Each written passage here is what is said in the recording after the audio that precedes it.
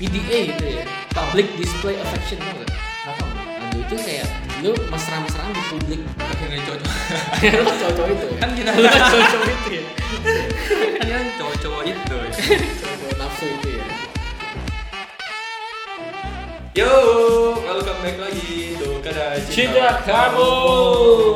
Oke, hari ini gue semangat banget. Hari ini semangat, kenapa sih? Ada apa sih dengan dari kemarin tuh tiba-tiba ngajak bikin podcast, terus gitu hari ya? ini semangat banget. Kayak ada sesuatu yang berubah deh. Aduh. Ada yang lebih cerah gitu kayaknya. Kenapa ya? Mungkin status gue berubah. Gila. Oke. Skip sampai di sana ya. Karena kita tidak mau bicarakan itu. Tidak mau bikin itu. Hari ini topiknya apa nih Dan hari ini Dan? topiknya seru banget. Karena lu berenergik banget nih ngomongin topik hari ini. Yes. Topik hari ini adalah topik yang gue yakin semua orang pasti juga mikirin. Gimana? Dan makanya kita mau bawa ini dengan seru banget hari ini. Tapi ini sering ada muncul di pertanyaan Kak Ceca gak sih di IG-nya? Atau Sering. malah ada yang banyak sering DM gitu. Min, Nah. kenapa ya kayak gini gitu. Nah, karena saking seringnya pertanyaan ini muncul, sampai Mimin itu buatkan e-booknya. Oh. Menjadi salah satu pertanyaan dan jawaban di e-book terbarunya. Oh, di e-booknya juga ya. E-book terbarunya. Yeah. Bisa beli di mana sih Min bukunya? Oh iya. Tinggal ke bio profile aja. Oh, ke bio profile. Kode Cinta Kamu sudah ada di situ. Oke, siap. Gitu. Jadi salah satu topik di buku itu apa? Itu adalah kita akan membahas mengenai cinta atau nafsu. Oke. Ini yang kenapa bisa ada? Kenapa ada gitu nih ya? Kayak film-film yang biasa. Ya, maksudnya kayak film-film Hollywood kan Film juga Hollywood ada. gitu, Bollywood gitu kan, naik goyang-goyang, lagi joget-joget. Oke. Kenapa kita mau bahas topik ini? Ya, sebenarnya ini kalau kalian lumayan dewasa ya, sebenarnya ini topik yang kayaknya penting juga. Penting gitu. ya. Jadi kayak apalagi buat cewek kan, sebenarnya gimana caranya? Bisa kan mereka suka ngejudge gitu kan sama kaum kita. Sih kayak membuat sama enggak. kaum Hawa ya. Kaum Adam. Cowok tuh Adam. Adam, Kaum Adam. Sorry. Gitu. Gue nggak tahu nih gimana cara bedain dia sebenarnya deketin karena cinta atau karena nafsu. Gitu. Dan hari ini kita akan bahas. Sebelumnya, lu punya pengalaman gak, Vin? Pengalaman apa? Ngelihat apa sih gimana cowok yang nafsu atau gimana cewek yang nafsu atau apa? Penglihatan gua sih kalau misalnya di publik gitu ya. Kalau menurut gua, kalau lu jalan-jalan sekarang, lu kalau jalan-jalan ke mall gitu, lu pasti bakal ngeliat cowok cewek yang udah kayak di jalannya pelokan gitu, rangkulan. PDA itu ya, public display affection, tau gak? Gak tau gua. Aduh itu kayak lu mesra-mesraan di publik. Oh, oke. Itu namanya PDA. Oke, terus? Tapi menurut gua kalau yang kayak cuma pegangan tangan, rangkulan gitu, menurut gua itu bukan sesuatu yang nafsu gitu. Tapi gua pernah juga mergokin gitu ya. Iya. Ada di suatu tempat gitu. Di suatu tempat. Mall apa nih? Kayak ruangan, mall atau? Bukan mall, ini kampus. Oke, kampus. Kampus di suatu pojokan di lantai paling atas waktu itu. Oke. Jadi kan ada kayak apa ya namanya, eskalator gitu. Tapi di sampingnya ada tangga dong, jadi biar orang nggak jatuh gitu kan. Di samping tangga itu jadi berdiri gitu, kayak tembok lumayan lah sepinggang gitu. Belakang itu kan orang kalau duduk nggak kelihatan tuh. Dan di situ ternyata ada sepasang pasangan cowok cewek gitu berduaan. Terus lagi ngapain? Lagi belajar kali. Lagi belajar. Belajar bareng. Tapi deketan. Terus lagi semi tiduran lah, kayak tiduran. Apa sih duduk di tembok gitu. Senderan Di tembok, tapi berdua jatuh-jatuhan gitu. Karena itu di pojok dan gak kelihatan, gue gak tahu apa yang terjadi lagi selanjutnya ya. Oh iya, mungkin lagi ngisi TTS. Ngisi TTS lagi seru ya. Sudoku. Lagi berpikir lah, sudoku gitu kan. Paling kalau yang kayak di publik gue cuma lihat kayak gitu sih, nggak ada yang sampai gimana. Paling kayak di bioskop gitu, di bioskop adalah yang gitu. Pernah kelihatan gue sekali gitu. Kalau nggak pergokin juga, cuma gue kelihatan aja. Dia lagi nonton gitu kan, di bawahnya ini. Soalnya gue suka nonton di atas, nggak suka di bawah. Bener. Jadi lu lebih suka di bawah ya di atas? Enggak. Oh, di atas. Nonton gue suka di atas. Oh, nonton lebih suka di atas. Duduknya di atas. Kalau lu gimana? Nah ini kayak seru juga sih kalau ngebahas ini karena terkadang kalau dari gue personally ya, dari gue sendiri ada momen dimana ngelihat cewek tuh kadang-kadang nafsu juga ya. Ngelihat cewek lewat dong ya? Ngelihat cewek doang, nggak tahu ya, bukan salah ceweknya juga bukan sih salah, karena terlalu seksi atau emang gimana. Pikirannya aja si Jordan ya? Iya. Terus? Kok gue sih? Ada emang kayak cewek yang pacar-able, artinya dia tuh kayak bukan cantik karena sifatnya, tapi yang gak bikin nafsu. Oh iya. Karena kayak wah ini kayak sifatnya pas banget. Jadi kita bukannya nafsu tapi kita malah sayang sama dia. Nah itu kan sebenarnya gimana cara bedainnya gitu kan? Oke. Menjadi cewek yang kayak gitu atau yang mana? Oke. Terus?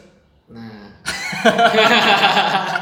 Yang kita mau bahas hari ini yang bagian mananya? Gue jadi bingung. Mungkin kita bahas dulu penelitiannya. Penelitian, oke. Ya, jadi kayak kalau jadi sebenarnya ini udah pernah diteliti, Vin. Di mana? Ilmiah dulu nih. Ilmiahnya di mana nih ditelitinya? Di Universitas Chicago. Chicago. Okay. Itu di Yogyakarta.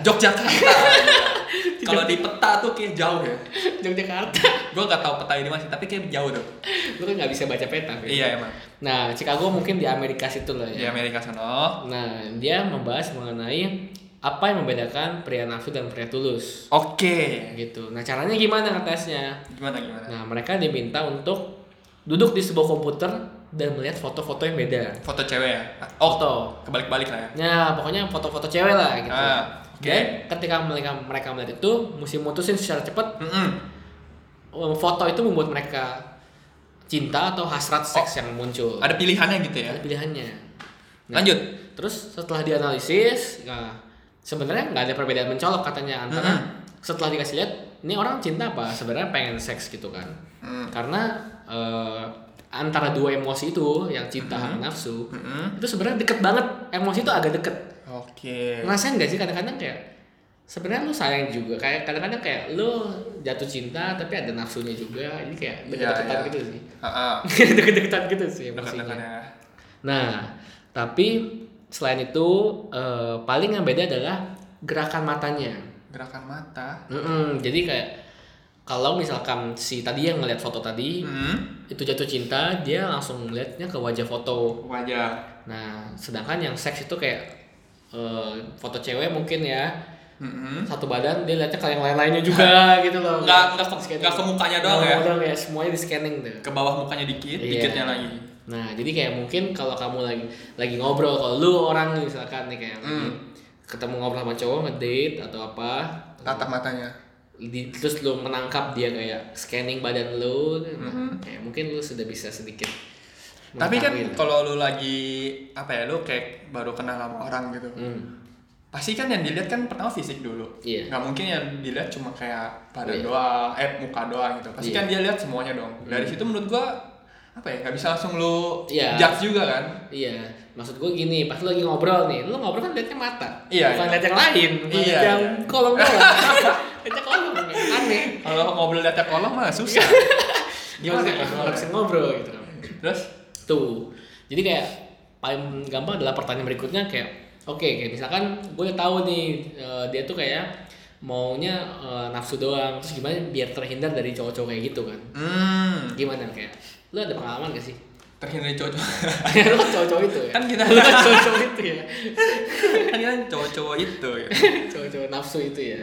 Gimana ya? Karena gue gak nafsu. Berarti lu homo? Cuma pertanyaan tiap kali ada di podcast. Berarti lu homo, berarti lu brengsek ya? Kalau gak brengsek homo. Itu cowok ya? Sayang ya kita belum bisa mendatangkan narasumber cewek. Iya, mesti nanti kita coba datangin narasumber wanita ya. Iya. Gimana kalau kita telepon aja abis ini? Telepon siapa? Iya ada nanti.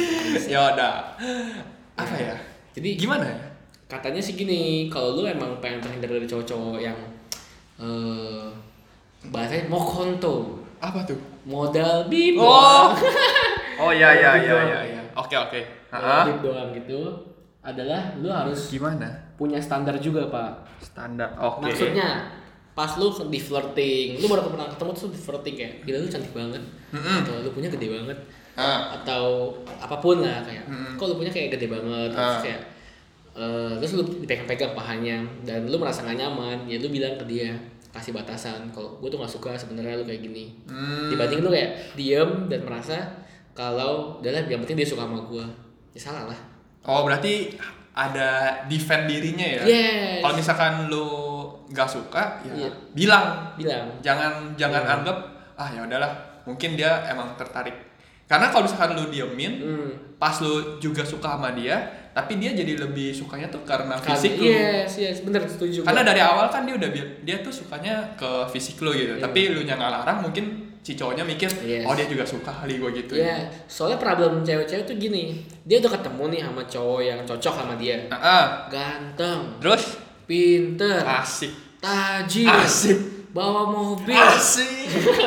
Tapi kadang-kadang nafsuan. Aduh, oke. Nah, itu jadi kayak cewek-cewek kadang-kadang bingung kayak, aduh ini nafsu. Ini udah paket lengkap ya. Iya, udah paket lengkap tapi kayak dia sebenarnya sayang sama gua apa cuma nafsu ya. Gitu.